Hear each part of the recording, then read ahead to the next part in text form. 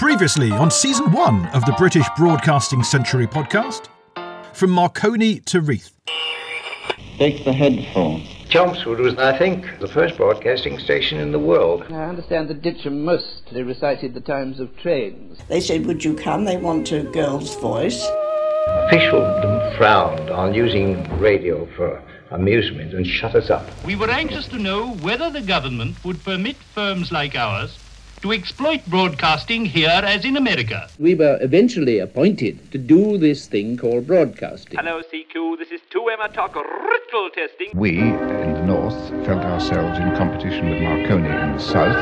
Prolonged negotiations between the government and various interested parties Brought about the formation of the BBC. My wife, Jane, she's got wireless on the brain. Here I am again with me old string bag. Thus, the British Broadcasting Company came into being. 14th November 1922. 2LO Marconi House, London, calling. 5IT at the General Electric Company's works, Whitton, Birmingham. Hello, this is 5IT. And 2ZY at the Trafford Park, Manchester, the next day. This is 2ZY calling. The Manchester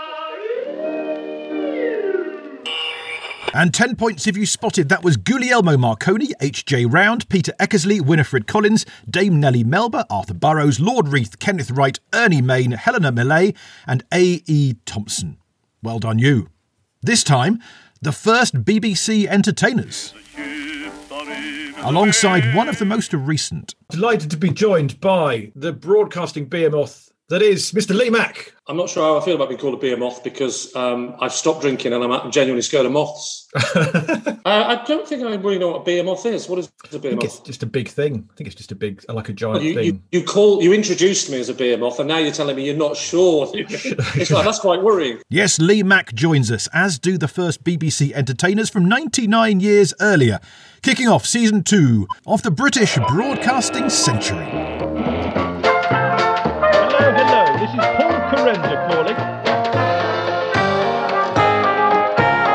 This is London calling. Hello, welcome back to Season 2. I'm Paul Carenza. Did you enjoy the specials? I do hope you did. It's like we never went away because, well, we didn't go away, really. The specials were actually meant to buy me some time to do some other work. But, the specials got a little bit time-consuming when I decided not to just upload a long-form thing, but to, for example, record a parliamentary reenactment involving about 20 voices. And how about Percy Edgar's episode last time? I hope you enjoyed that. My thanks again to David Edgar for reading his grandfather's memoir for us. And do stay tuned at the end of this episode for a little listener feedback from the Percy Edgar episode. It all brought us to day 2 of the BBC, and so to Season 2. While Season 1 brought us the backstory of the Beeb, Season 2 will cover the first year and a bit of the BBC. November the 16th, 1922, to New Year's Eve 1923. That's the plan. The start of the show there gave you Season 1. If you would like a half-hour version, I've actually recorded a special episode for the History of England podcast, and that sums up the backstory of the Beeb for them. That will be out on their podcast around late June. I will update the show notes of this podcast with the link over there as soon as that is out. The History of England podcast is a fantastic and thorough resource, well worth a look at their mighty back catalogue, and it was an honour to be asked to contribute an episode for them on our story so far. However you get to it then, we're up to day 3 of the Beeb. That's where we are chronologically. This episode will just really cling to that third day of the Beeb. This episode is less about the big story of radio. We won't hear quite yet how our heroes Burrows, Eckersley and Reith are getting on, or not getting on with each other. No, this is a snapshot of entertainment before the dramas to come. Next time, we will go from day 4 up until about, day 20 or 30. But for now, the first songs, the first stars and stand-up of the BBC. We will tell you everything you need to know, and a lot that you didn't, about Auntie's first foray into fun. Plus, a much more recent broadcast entertainer, one of everybody's favourites and certainly one of my favourite employers, Lee Mack, on the earliest broadcasting that inspired him. My first recollection of seeing something comedic, this might be wrong, of course, but this is what I remember, is in the early 70s, there was a sort of precursor to The Simpsons that very few people remember, and it was called Wait Till Your Father Gets Home. And it was an unusual cartoon in that it was aimed mainly at adults. Kids could watch it simply because it looked like a cartoon. But actually, it was very adult orientated. Not so much the language, just the subject matter. Like you had the next door neighbour who was convinced the communists were trying to take over America. Right. And so he was always hiding behind the hedge. And, he'd always look over the hedge and go, hey, the commies are taking over. And he'd hide again. And then you'd have... So it was fascinating to watch because I'd never seen a cartoon that had subject matter that I didn't understand because I didn't understand most of it. But it was a treat because we were allowed to watch it and have a curly-whirly. And that was a big thing in our house. And now you can have that every time you watch TV if you want to. You can do that. Yeah. Oh, you obviously don't know my wife. More from Lee later. I actually write bits and pieces for his sitcom Not Going Out, but apart from that and a few other freelance bits and pieces, I am not a BBC employee. This is not a BBC podcast, I stress to add.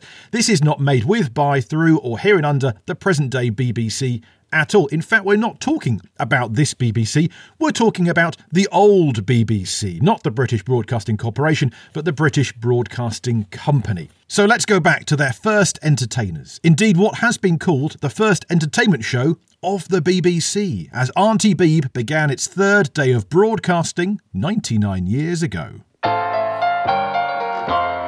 But hang on a moment. The first entertainment show of the Beeb didn't last episode. We say that day 2 in Birmingham had an entertainment concert. Well, yes. To explain then, you'll recall that at this point, the BBC is 3 stations, until Newcastle joins about 6 weeks in. So day 1 was just London broadcasting, day 2 was Birmingham, broadcasting from 5:20pm to 1am, and Manchester launched just an hour later. 5IT Birmingham included a concert of sorts. Percy Edgar. I sent down half a dozen artists on the first night. They had to remember that they were not singing to the audience up in the back row of the gallery, but literally were talking and singing to them in their homes. But we got over the difficulties all right, and I think it was a fairly successful evening. So what's with this first BBC entertainment programme that London's claiming the day after Birmingham's? Is this the London-centric nature of broadcasting starting already, 3 days in? Well, yes, I think it slightly is, because Birmingham definitely staged a show the night before. It happened to be the night of the general election, and we stayed on to give out election results, which were telephoned to us as they came in from the local press agency. Day 2 of the BBC had Walter Hurd on flute, Walter Randall on piano, Vincent Curran, elocutionist, and a full roster of other instrumentalists. So why isn't this the BBC's first entertainment concert? Well, firstly, it's music. There's no comedian that I can see in there, although I don't quite know what an elocutionist is doing there.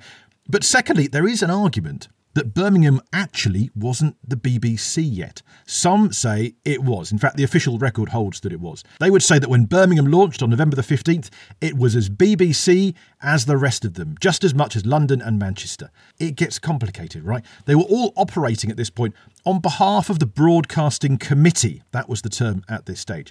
Technically, the British Broadcasting Company wasn't registered as a company until December the 15th. Technically, the BBC did not exist for the first month. And yet, the BBC themselves claim November the 14th as their birthday.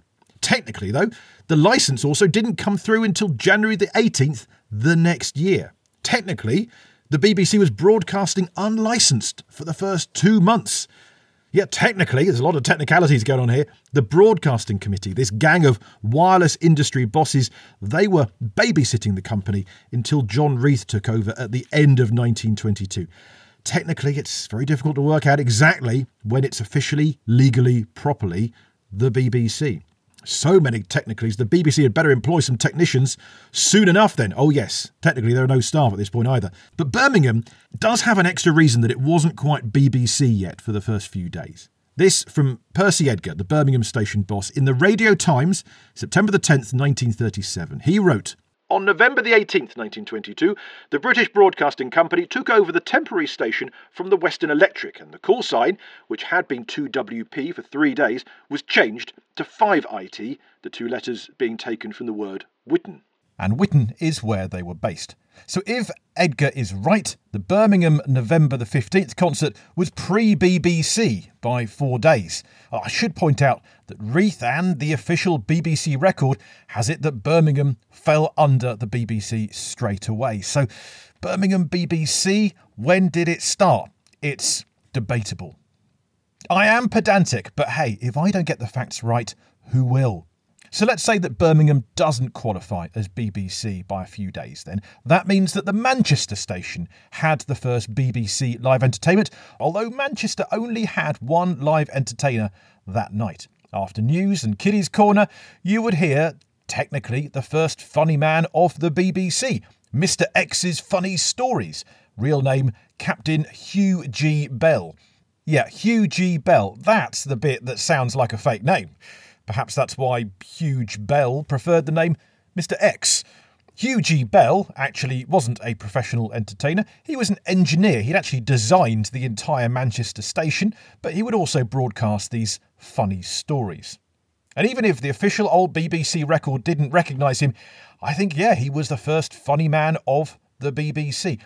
We played this clip of him before on the podcast in episode 19, but as the BBC's first jester, let's give him his moment once again. Here's Mr. X, aka Huge Bell, aka Captain H.G. Bell, reminiscing on the first night. We had equipment there. Nobody knew an awful lot about it. If we got something good, then everybody said, "Ooh, hold it. Don't alter anything." And very likely the next night was a washout. Anyway, that night... it had worked the day before. We had our fingers crossed, and when the deadline came, we breathed a prayer, I think, and put the switch in, and it worked. Everybody thought we were wizards. I think we thought we were wizards too. It's worth stating as well that Hugh Bell wasn't Britain's first radio entertainer in the BBC era. On 2MT Writtle, Peter Eckersley was still broadcasting jollity on Tuesday evenings, including, in fact, the BBC's very first night. But 2MT Writtle was not a BBC station. It was in the BBC era, but it was out on its own. See Season 1 for all the reasons behind that. Eckersley had started things going, and he was the biggest radio star in the country just 6 months earlier. But at this point, he was too left field for the mainstream of British broadcasting. Eckersley was now just shouting into his mic in that Essex hut just for fans. Imagine Game of Thrones was axed but continued as a podcast. Poor Eckersley. I do think that before administration and organisation overtook the BBC, there was a certain naturalness that, although it was perhaps not so beautifully regulated, not so suave, so polished, so dressed in spats as it may be today, nevertheless there was a spirit that came over of people trying and of possibly not succeeding, which to me, as a listener, is much more exciting than almost anything else. So I don't know how you decide what officially counts as the first BBC entertainers. It's literally a minefield. All right, not literally.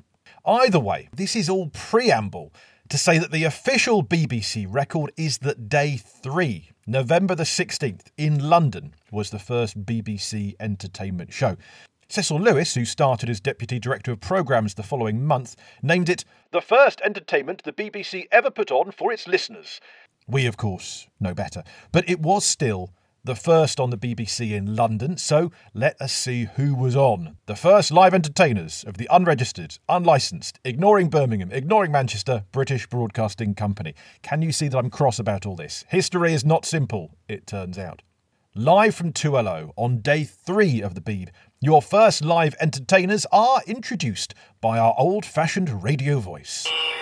On November the 16th, on London 2LO, your regular music maestro Stanton Jeffries is at the piano from 7 p.m. for over an hour of musical and humorous delights. There are 3 vocalists, a flautist, a violinist and an entertainer. The first song of BBC 2LO in London, the one to go down in history as the first song of the BBC, even though technically the night before in Birmingham and Manchester they both played music, but it wasn't London where head office is, so it doesn't really count. No, the first song of the BBC, officially, is Drake Goes West, sung by baritone Leonard Hawke. Drake is going westland, here's a ship According to Reith biographer Gary Allegan, the BBC allowed Leonard Hawke to drop out of radio prominence, like the mayfly he had done his life work, to inaugurate BBC broadcasting.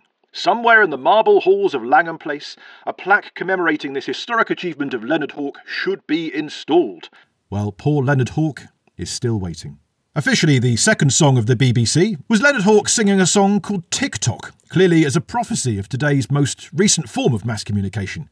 Back then, TikTok was on the BBC, now the BBC is on TikTok. Leonard Hawke would return for the New Year's Eve show to close 1923, a year and a bit later. Not much else is known about this singer, though.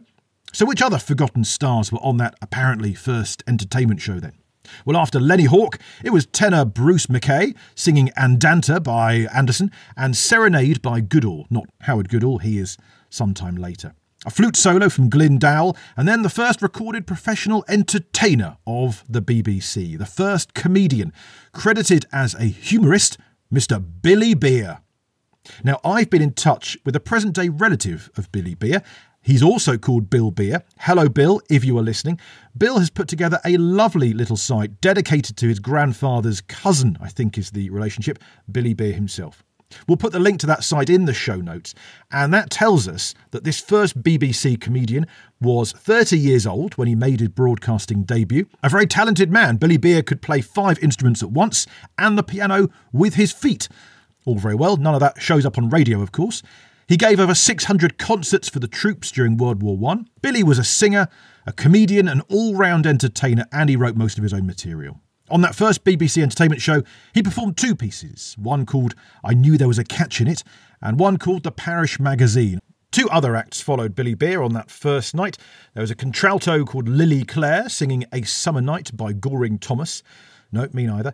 And then A Little Silver Ring by someone else. And then Dorothy Chalmers closed the show with her violin solos Hymn to the Sun by Rimsky-Korsakov and Rosamund by Schubert. Ah, classic and old school.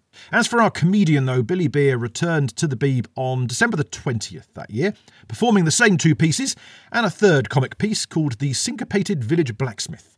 He was more of a star of stage than radio, even going forward from there. He was very popular when touring, including Punch and Judy shows in Herne Bay and seaside specials, largely in Kent. So it was 3 years, actually, before his next broadcast that we know of, November 1925, when Billy Beer was listed as William Beer, entertainer at the piano.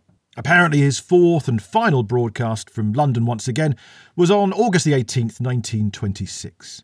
Soon before he died, his 14-year-old daughter Vera appeared on Children's Hour with Uncle Mack in 1936, and Billy Beer was buried in an unmarked grave in Willesden Cemetery. It goes to show those who went first are not remembered nearly enough.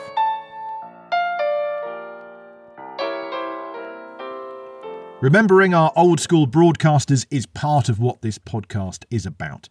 And in terms of memorials for legendary comedians, Lee Mack has got something in mind. Now, I've been writing with Lee on his sitcom Not Going Out since it began, and I can honestly say it was a dream come true for me to be writing for Bobby Bull, playing Lee's dad in that sitcom. I grew up watching Cannon and Ball on stage, on TV. I saw them in Panto in the 80s, and then getting to write for Bobby on TV was something very special for me. Until, of course, Bobby sadly left us last year. We are writing the next series of Not Going Out as we speak. We don't know quite yet how we're going to mark the departure of Bobby's character, but Lee has got a plan involving some other comic legends. Can I mention Not Going Out because I have been delighted to be working with you on that on and off for, I don't know, over a decade now, which is an incredibly long time. Well over a decade. Yeah, and you've been in Not Going Out as well, haven't you? Yeah, well, in fact, the episode that I was a wedding guest as a cameo in was when the same episode Tommy Cannon was the cameo as the vicar. And then, of course, our dear friend Bobby Bull, who so sadly, of course, we lost recently. I'm actually thinking of doing an episode. I don't know yet. This is very early days. But I'm thinking of starting the next series with a sort of funeral episode for my fictional father. And Tommy... I haven't even asked Tommy this yet, so he might not do it. But Tommy was the priest that married us. Because I thought it might be the last ever episode when we did the marriage episode. So I thought, wouldn't it be a nice touch if Bobby was the best man and Tommy was the the person, the priest or the vicar. Priest or vicar, I never quite know what the right Either word or. is. Yeah, I think priest covers more than just a vicar. So you've got vicars and curates and other things. So we want to make it non-denomination, exactly. say priest. Exactly, have that. Right. Yeah. Well, he was the priest, and it was a lovely moment, actually, because the camera sort of panned round slowly, so you saw Tommy doing the thing. He got a massive cheer. And there was also a moment in that which we thought it might be the final ever episode. So I said to Bobby, we'll break the fourth wall, and I want you, when we say, how are you keeping your trousers up, which was relevant to the story, how are you keeping your trousers up, I want you to get the red braces out, because that was his famous sort of catchphrasey thing he used to do, is tweak his red braces. And he did it, and we said, cut. And then I said, sorry, can we go again? And I wasn't joking. I said, Bob, I'm not sure you did that correctly. And he went, I've been pulling these red braces for 50 years, and you're telling me I didn't do it properly. And he never let me forget that. So I'm thinking of having him as the priest at the funeral, and also bring some comics in of that generation. Get Sid Little in. So all his mates, as in my dad's mates that I've never met, that will be the story. That would be lovely. That would be bring lovely. them all in. Who doesn't want to see a scene that opens up with Sid Little, Freddie Parrotface Davis, and the like, all just sitting around? Be marvellous, wouldn't it? Be beautiful. While we're doffing our caps to old school comedians, let's go right back to 1922 and a few entertainers beyond that first night of entertainment in London on November the 16th. Because there were comedians on radio before the BBC launched, of course. Now, we covered many of these pre-BBC humourists on our Loose Ends episode, number 21, if you'd like to go back and listen. From Will Hay to Millay, that rhymes rather nicely. That's Helena Millay as our Lizzie. You could hear her in our opening montage on this episode. But I says I'm ashamed of you, drinking your tea out of the saucer. Well, Ma, he says, if I drink it out of the cup, the blinking spoon goes up me nose. Here's another pre-BBC radio comic that we've not mentioned yet, who was on a similar time to Helena Millay, October the 18th, a month or so before the Beeb began. You could have heard George Robey, the Prime Minister of Mirth, as he was known. He appeared on 2LO before the BBC took it over. George Robey would sing songs like this one. As a rule, I'm not cheap, and my kisses I keep for my parents, my dog and my cat. Bar a few grenadiers and the Welsh Fusiliers, it's the first time I've ever done that. George Robey was a big music hall star for decades before the Beeb and for decades after. The new style of radio comedy was not an easy transition for these live performers. One of the first BBC comedians, Billy Merson, wrote this article around the end of 1922 or the start of 23. Making the world laugh by wireless. To an artiste who is familiar with the inspiration that big audiences stretching beyond the footlights bring to a stage performer, it is something of an ordeal to sing into a wireless transmitting set, as I did recently at Marconi House. For the contrast is so marked, a comparatively bare room full of electrical apparatus on the one hand, and a crowded theatre on the other. In the near future, when broadcasted songs and music become general, I anticipate that I and my fellow artistes will become used to the novelty of the venture and be able to radiate humour, drama or sentiment as effectively as is possible on the stage. I think it will be quite possible to sing into a transmitting apparatus with abandon and zest, as though the inspiration of brilliant lights, costumes and scenery and applauding audiences were there. Dancing, facial mannerisms and dumb show acting that are all a valuable part of the stage comedian's laughter-raising efforts cannot be radiated. And may I say, as a comedian, after a year of doing Zoom shows instead of live performances, yep, that reluctant need to adapt to technology is certainly true today. Without an audience, it's not easy. Another pre-BBC radio act that we've previously mentioned on the podcast is Ernie Main, and again, you'll have heard him in the opening montage at the start of this episode. Or you could have heard him on October the 11th, 1922, when he broadcast on 2LO a month and a bit prior to the BBC's launch, an experimental broadcast for the Girls' Friendly Society Fate, with his novelty song written especially for the occasion, Wireless on the Brain. She went and bought the wireless set, and what a wreck I feel. We have a blooming opera now with every blinking wheel. Now, a handful of comedy songs about radio were starting to come in late 1922 because radio was becoming topical. It was the thing of the year. So here's an oddity. This is a song also from 1922 about the BBC. As far as we know, this was never actually played on the BBC back then. Scottish entertainer Tommy Lawn. Put on your earphones, tune on your set, listen in at 3:30. Sit well back, we're going to have a crack from Auntie Aggie of the BBC. The first song we know of that is actually about and referencing the BBC. Auntie Aggie of the BBC, indeed. No one seems to know quite why Tommy Lawn chose to make this song. Presumably just wireless was in the air as well as on the air, and it was a novelty song capturing the mood of the day. Some say that Tommy Lawn was the first to call the BBC Auntie. Others say that the Auntie moniker grew out of the uncles and aunts in the children's hour. As for the first song about radio globally, over in America earlier in 1922, you could have heard the Ziegfeld Follies with Listening on Some Radio.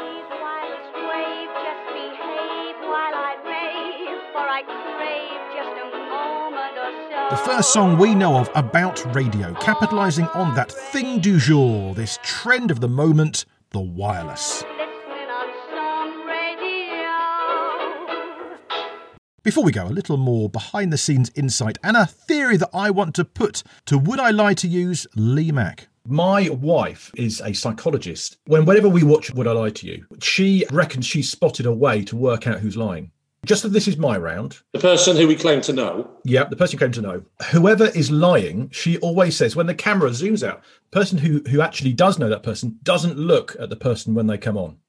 And the other two people often instinctively sort of, someone walks in the room, you glance at them, go, oh, hello. But the person who knows them deliberately, not looking or last to look. And then she'll always go, it's that one. And she's mostly right, apart from when she's... I'll tell you why that doesn't quite hold up, because I know something about the show that your wife doesn't know, which is you read from the card, but the one time you don't read from the card is when the person walks on. When the person walks on, you've got to just know it. You've got to learn the phraseology. And even if you're telling the truth, it's sometimes hard because you've got to say it exactly as the producers want you to say it, even if it's true. And so me and David, having done this for many years, it's fair to say, are just a bit slacker than the guests in learning it. So even though we're not supposed to read it, we'll jot down a little note on the desk, we'll put it there, and then we'll just surreptitiously just have a little glance to remind ourselves. So when the person's walking on, we're not looking at the person because we're just reminding ourselves of what it is we're supposed to do. Oh, fair enough. so that falls down. But if one of the guests doesn't look, good system. Could be. Which I will now be using. Meanwhile, in our timeline of the old BBC, we are still on day 3 of the Beeb. We're making very slow progress, I admit. We will speed up, I promise you. Definitely next time we're going to cover a good few weeks. Beyond the 3rd day of the BBC, there was, you guessed it, the 4th day of the BBC. That came with more entertainment. The second recorded entertainer, American raconteurs Helen Marr. That's November the 17th, 1922. And also on that day, 2LO boss Arthur Burrows, the first voice of the Beeb, he sent what he calls the most historic order of the day in the history of broadcasting.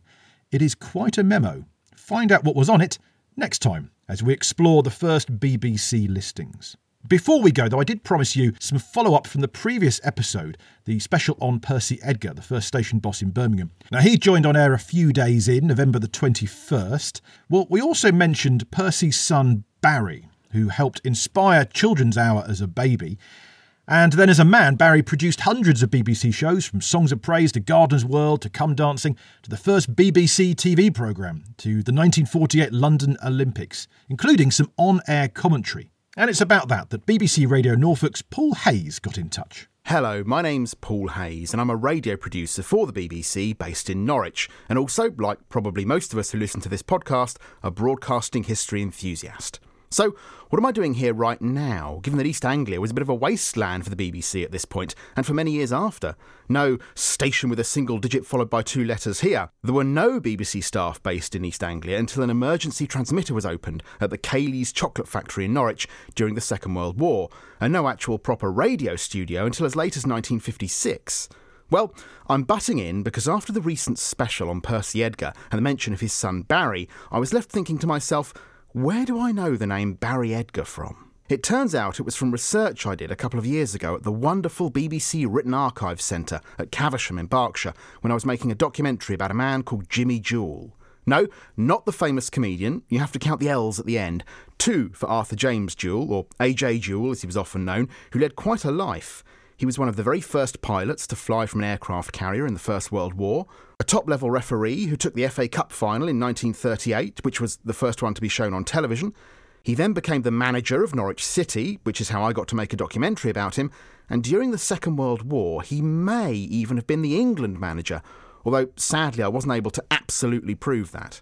But after the war, in the late 1940s, he became the BBC's first ever regular television football commentator. Yes, I know what you're all thinking, surely that was Kenneth Wolstenholme. Well, Ken didn't come into the story until late 1950, becoming Joule's deputy, until poor old Jimmy suddenly died of a massive stroke in October 1952, and Wolstenholme got the top job, with the rest being history. But before that, Joule had been the commentator on most of the post-war matches, including the first ever international football tournament to be shown on BBC television at the London Olympics of 1948.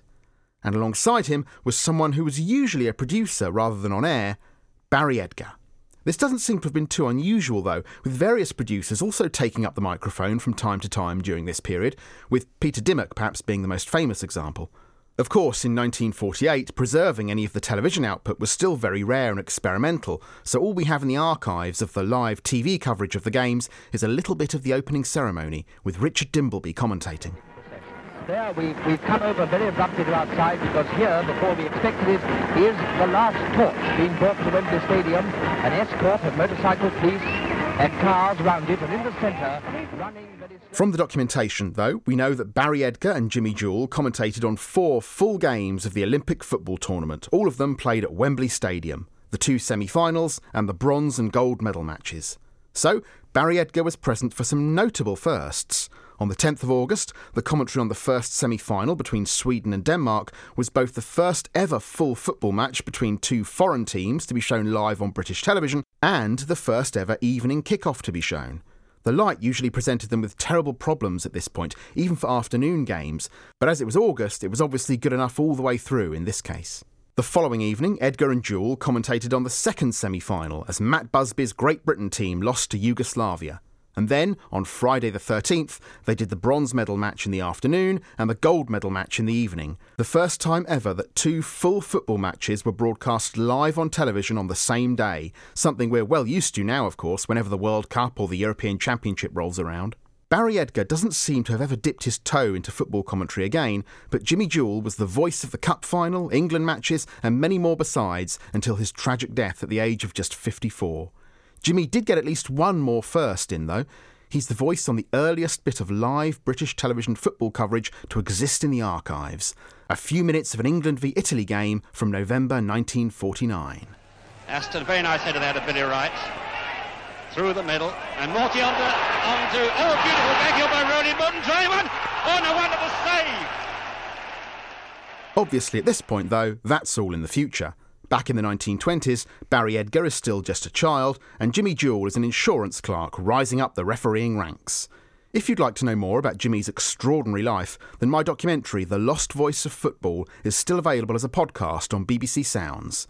But I now return you to the 20s, with apologies to Paul for the length of my interruption. Paul Hayes there. We will link to Paul's documentary podcast, The Lost Voice of Football, in the show notes. I know we mention these show notes quite a lot. Basically, it's the bit of text that comes with the podcast, so you can go into it on your device, on your computer, and find some links that will send you off down rabbit holes galore in this wonderful world of radio history.